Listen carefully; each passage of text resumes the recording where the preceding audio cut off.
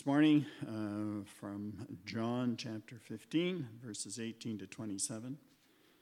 If the world hates you, know that it has hated me before it had hated you. If you were of the world would love you as its own. But because you are not of the world, but I chose you out of the world, therefore the world hates you. Remember the word I said to you, a servant is not greater than his master. If they persecuted me, they will also persecute you. If they kept my word, they will also keep yours. But all these things they will do to you on account of my name, because they do not know him who sent me. If I had not come and spoken to them, they would not have been guilty of sin. But now they have no excuse for their sin. Whoever hates me hates my Father also. If I had not done among them the works that no one else did, they would not be guilty of sin. But now they have seen and hated both me and my Father. But the word that is written in their law must be fulfilled. They hated me without a cause. But when the Helper comes, who I will send to you from the Father, the Spirit of truth, who proceeds from the Father, he will bear witness about me. And you also will bear witness, because you have been with me from the beginning.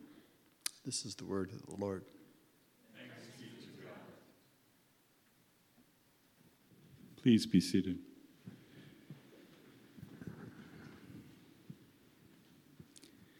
There's a lot of instances in the Gospel of John where a particular text is either too big or maybe a little bit too small. This is one of those. This section of John chapter 15 serves as a bit of a bridge between what we were considering together last week, where Jesus said, "Abide in me, abide in my love.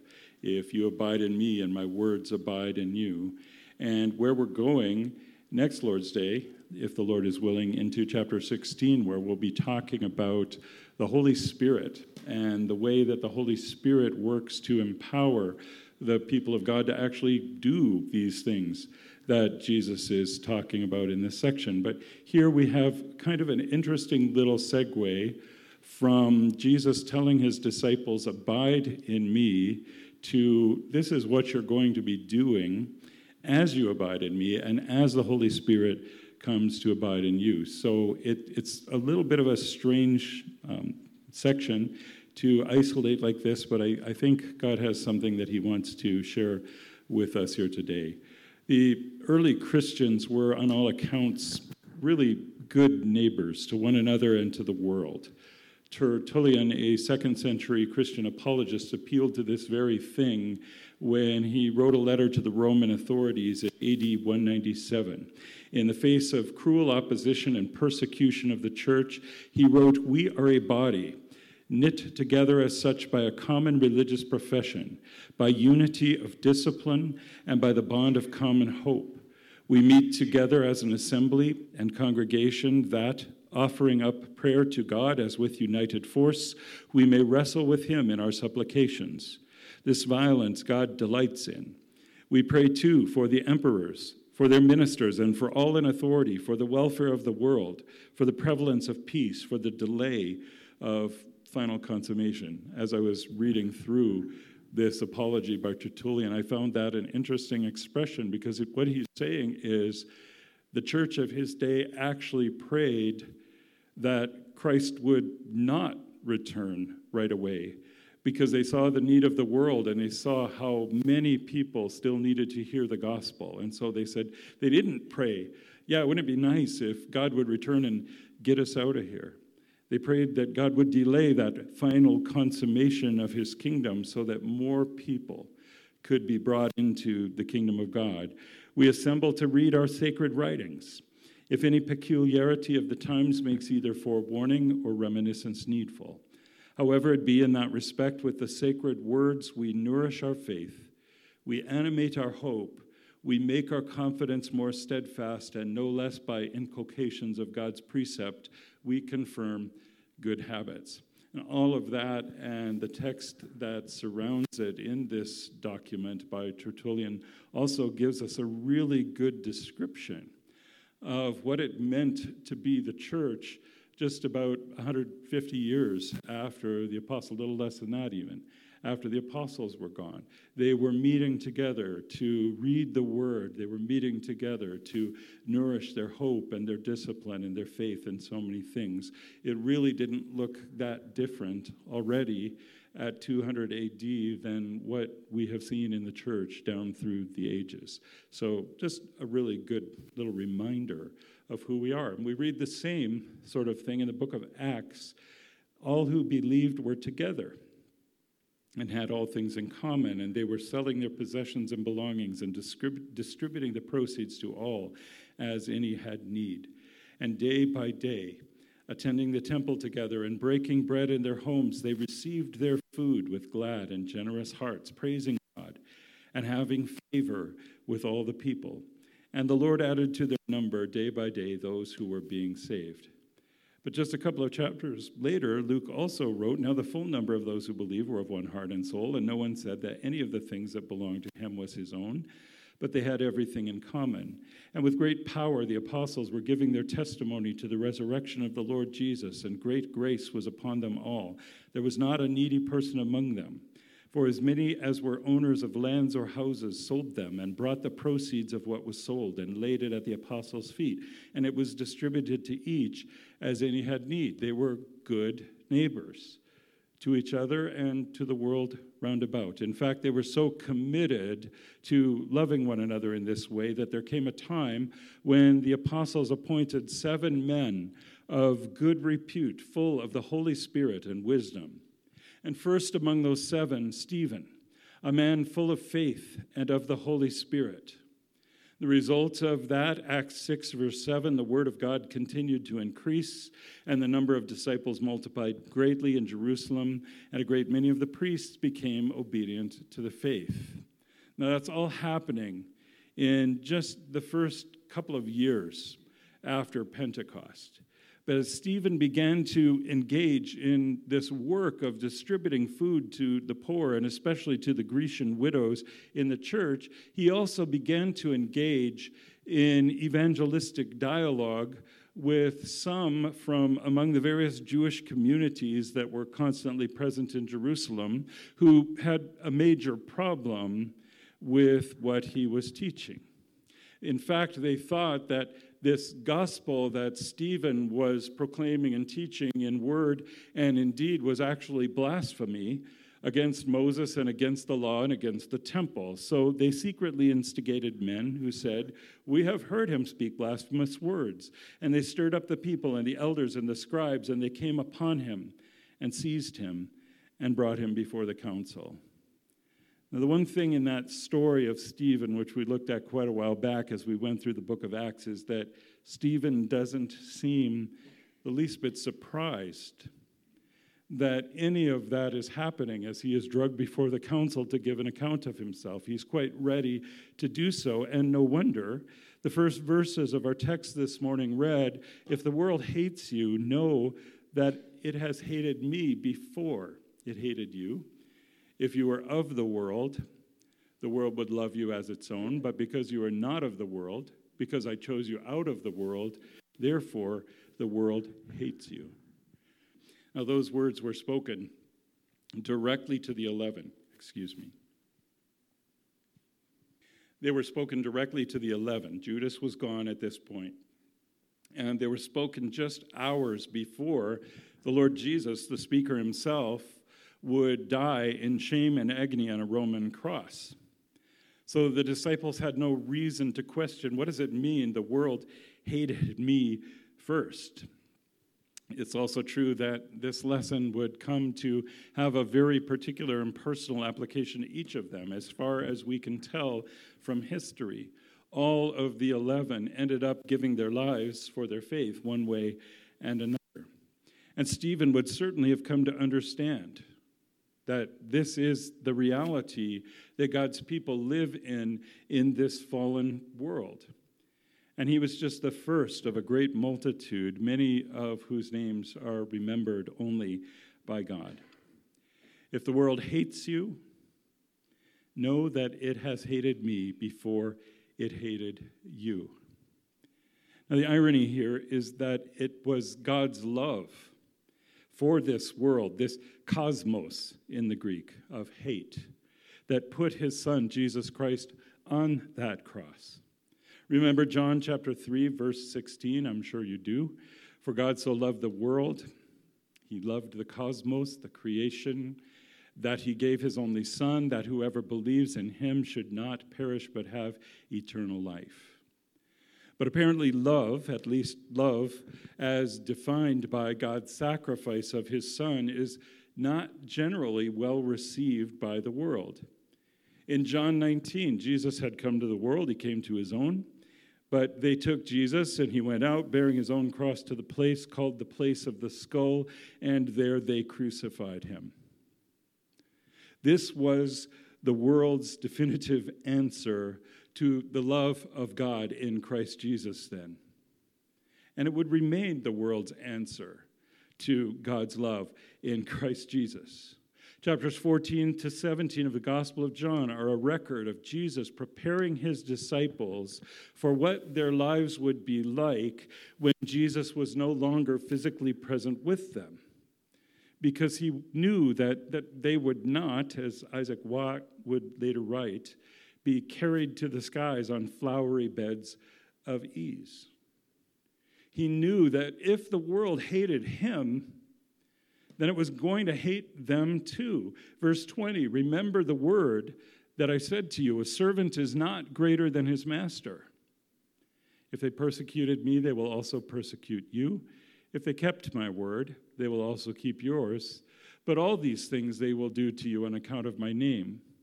So whether they choose to persecute or to keep the word, it's not about us, it's on account of the name of Jesus. It's an account of the message that we proclaim. So here we have an answer to that perennial question. Why do they hate us?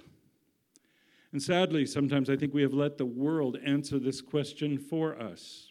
We have let the world define what the terms of love would look like. And we have assumed that if we would just love the world on its own terms, then they would love us back. And of course, if we love the world on its own terms, then we are being disobedient, even if they do love us back. The Apostle John would later write, and we're just coming to this in our evening study, so next week, do not love the world. Do not love the cosmos, same word, or the things in the cosmos. If anyone loves the world, the love of the Father is not in him. For all that is in the world, the desires of the flesh and the desires of the eyes and the pride of life, is not from the Father, but is from the world. But didn't we just read, just moments ago, that God himself loved the world, loved the cosmos?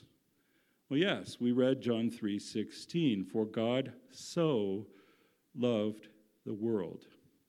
Or as we've noted before when we were studying John chapter 3, we might better translate that, this is how God loved the world. It's not a matter of indefinable quantity. We use the word that way sometimes. I do it myself. I am saying thank you to someone who has served me in a restaurant, and I'll say, thank you so much, and then I turn and walk out the door. By the way, if you're going to say that, at least leave a really good tip, because then they know how much, what that so means. I thank you so much. I'm going to leave 20% this time instead of 5 or none. But we've talked about this before. As children, we get into this habit of saying to our parents, I love you so much, Mom, which is an incomplete sentence. I love you so much, I will do the dishes, I will mow the lawn, I will clean my room, I will be obedient, I will do what you tell me, makes sense. I love you so much is meaningless Because so is one of those words, it's not about quantity, it's about definition. This is how God loved the world. You want to know how much God loves the world? Well, here it is in black and white. He gave his only Son, that whoever believes in him should not perish but have eternal life. By the way, John 3:16 does not address the question of who will or who can believe. It simply says that this is the definition of God's love for the world. When God looked at the world that he made and he saw that man had fallen into sin, had broken covenant with him, had brought the curse on creation, he determined to love the world, not by accepting, well, this is the way things are now. The world is broken. Let's just embrace it and affirm it. He loved it by providing a remedy for that brokenness. He loved the world by sending his only Son so that anyone who would believe in him would not perish, which was important because as we read in 1 John, the world is passing away along with its desires. But whoever does the will of God abides forever. In John 3, it was that whoever believes in him shall not perish, but will have eternal life. This is how God loved the world. He sent his Son to die for our sin and to proclaim the gospel of the kingdom and to call people to himself. Now, we might think that the world, if they would just hear about God's great gift of love, would just automatically turn to him and say, well, if God loved me that much, then I guess I should love him back. But Jesus said quite the opposite in John 15, verse 22. If I had not come and spoken to them, they would not have been guilty of sin, but now they have no excuse for their sin. Whoever hates me hates my Father also. If I had not done among them the works that no one else did, they would not be guilty of sin. But now they have seen and hated both me and my Father. Jesus is saying, God sent me into the world to proclaim this gospel of reconciliation, but in proclaiming the gospel of reconciliation, not only in words, but also in works, it made clear to the world that something was broken and needed fixing. See, in calling people to trust and follow him, Jesus was calling them to repent. He was calling them to turn away from sin. He did not offer them their best life now in terms of the desires of the flesh and the desires of the eyes and the pride of life, all those worldly things which are not from the Father, but are of the world. Far from it. He offered them truly their best life now and later in terms of turning away from sin, turning away from those things that characterize life in this world. It's the message of the gospel. Paul wrote it in Colossians chapter 3. Put to death, therefore, whatever is earthly in you. Whatever in you is of this world. And then he goes on, sexual immorality, impurity, passion, evil desire, and covetousness, which is idolatry. Put all of those things to death. They are of the world. Christ didn't come and save you so that you could remain in and of the world and the world could remain in and of you. He came to save you from that. So put that stuff to death, all of it. Sexual immorality, impurity, passion, evil desire, and covetousness, which is idolatry. On account of these, the wrath of God is coming. Jesus said it like this, repent. Put that stuff to death, for the kingdom of heaven is at hand. A simple expression of the gospel of Jesus Christ, and that's why they hated him. And that's why they hated his Father, precisely because he did not come to ignore our sin, much less validate and affirm it. Rather, he came to deliver us from those things that hold us in bondage to the world. And they hated him for telling the truth about their sin and for calling them to turn away from it. In other words, they hated him because he loved them more than anyone else has ever loved anyone else, but he loved them on God's terms. If you love these people, you will have to go and die and bear their sin, and then they can be saved. He didn't just come and hang out with sinners and give them the odd noogie and tell them that everything will be fine. Don't even worry about it. He came and he called them to repentance. He called them to faith. He called them to come into the kingdom of God through faith in him. And that explains verse 25. But the word that is written in their law must be fulfilled. They hated me without a cause. They hated the one who loved more than anyone else has ever loved. And they hated his Father, who sent him into the world at just the right time to redeem us from the curse of the law. It's why they hated Jesus, and it's why they inevitably hate his people when we preach the message of Jesus. And if the Lord is willing, we'll be talking about this more next Lord's Day. But for now, understand that the gospel, the Word of God, is, according to the writer to the Hebrews, living and active, sharper than any two-edged sword. It's kind of like saying, in a nutshell, the Word of God is dangerous. It is alive, it is powerful, it is sharper than any two-edged sword, piercing to the division of soul and spirit, of joints and marrow, and discerning the thoughts and intentions of the heart. And the writer to the Hebrews goes on, and no creature is hidden from his sight, but all are naked and exposed. Those are uncomfortable words.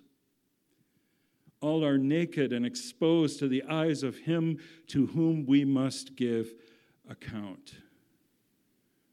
That's what God's word does, Hebrews 4:12 and 13. Which is to say that while the gospel will sometimes comfort the afflicted, it will come as a word of comfort to those who have been drawn to Christ through the Holy Spirit. It will always afflict the comfortable. To be naked and exposed to the eyes of him to whom we must give account is not a pleasant thing, just the opposite of a pleasant thing. And this is what the truth of the gospel does. It's the message that Christ proclaimed. It is the message that we are called to proclaim.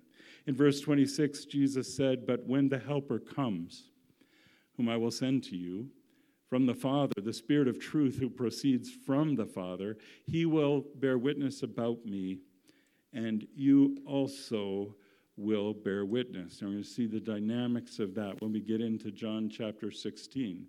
But let me just give you a little preview. Jesus says, "I will ask the Father, and he will give you, the church, another comforter. And when he comes, the comforter, the Holy Spirit, he will convict the world." So it's an interesting thing. God sends the Holy Spirit into us, into his people, but the mission of the Holy Spirit is not to us specifically, it is to the world to convict them of sin and righteousness and judgment. The Holy Spirit will come and bear witness, and in that light you also will bear witness. So if they hated him, if they hated Jesus when he came and spoke to them, what will they do with his followers? We don't have to speculate. We've already seen it. Verses 20 and 21, "Remember the word that I said to you. A servant is not greater than his master. If they persecuted me, they will also persecute you. If they kept my word, they will also keep yours. But all these things they will do to you on account of my name, because they do not know him who sent me." Then chapter 16 opens with these words, I have said all these things to you to keep you from falling away. Maybe you're thinking, wow, he just spent the last several verses talking about how the world is going to hate you and persecute you and not listen and all of those. It almost sounds like they're designed to make people fall away. Wouldn't it have been easier if God had just made the gospel a little more user-friendly? The sort of thing that would appeal to the baser instincts of sinners and draw them into a relationship with Jesus, because Jesus promises to make them rich, for instance. But Jesus said these things to keep his people from falling away, because that's not how the gospel was going to work. They will put you out of the synagogues. Indeed, the hour is coming when whoever kills you will think he is offering service to God. Ask Stephen what that meant. After he proclaimed the word before the council, they screamed. They cried out with a loud voice, and they stopped their ears. That image just astonishes. He's trying to preach to them the gospel of Jesus Christ. And they scream, and they put their fingers in their ears, and they rush him. Then they cast him out, not only of the temple and the synagogue, but out of the city. And once they had him outside the walls, they stoned him. And they will do these things because they have not known the Father nor me. But I have said these things to you, that when their hour comes, you may remember that I told them to you.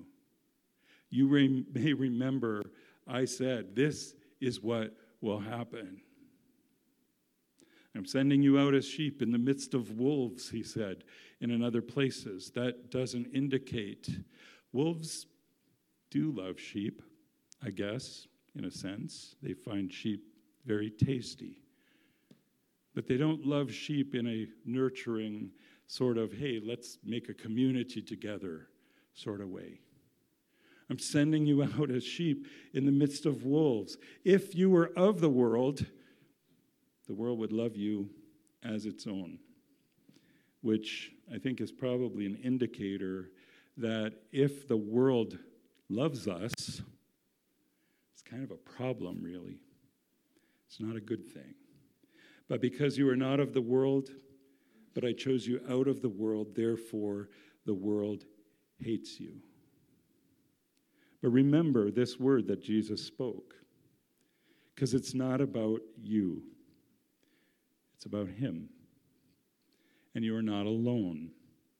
To the disciples in that day, Jesus spoke in the future tense. But when the Helper comes, who I will send to you from the Father, the Spirit of truth who proceeds from the Father, he will bear witness about me. But now in Christ, you also, when you heard the word of truth, the gospel of your salvation, and believed in him, were sealed with the promised Holy Spirit. The Holy Spirit has come. The Helper is here. He dwells within the people of God. He has sealed us, past tense, and has become the guarantee of our inheritance until we acquire the possession of it, until Jesus comes back and receives his people to himself, and we receive that inheritance which is ours in him. The Spirit has sealed us to keep us certain that we belong to him, to the praise of his glory. This is the word of the Lord, and it is the promise of God to all who believe. Jesus said to them, and it applies to the church today, peace be with you. As the Father has sent me, even so I am sending you. Whatever the mission of Christ was when he came into that world, he's now passed that mission on to his people. And it's not that we can die for the salvation of others. We can't. We couldn't even die for the salvation of ourselves. But it's that the message of what Christ did, what he came to do, the message that he came to pay the price for our sin, to shed his blood for the remission of our sin, has to be carried out into the world. And that part is up to us, but not alone. When he had said this, he breathed on them and said to them, "Receive the Holy Spirit." Even so, they and we have all that we ever need. We have the Word of God. We have the Spirit of the living God. And we go then and carry the message of the cross to all who will listen. Some will persecute you and hate you for it. Others will love the Lord and hear the word and embrace it. The outcome is not ours to even predict, never mind effect. The outcome belongs to the Spirit, but the task belongs to us.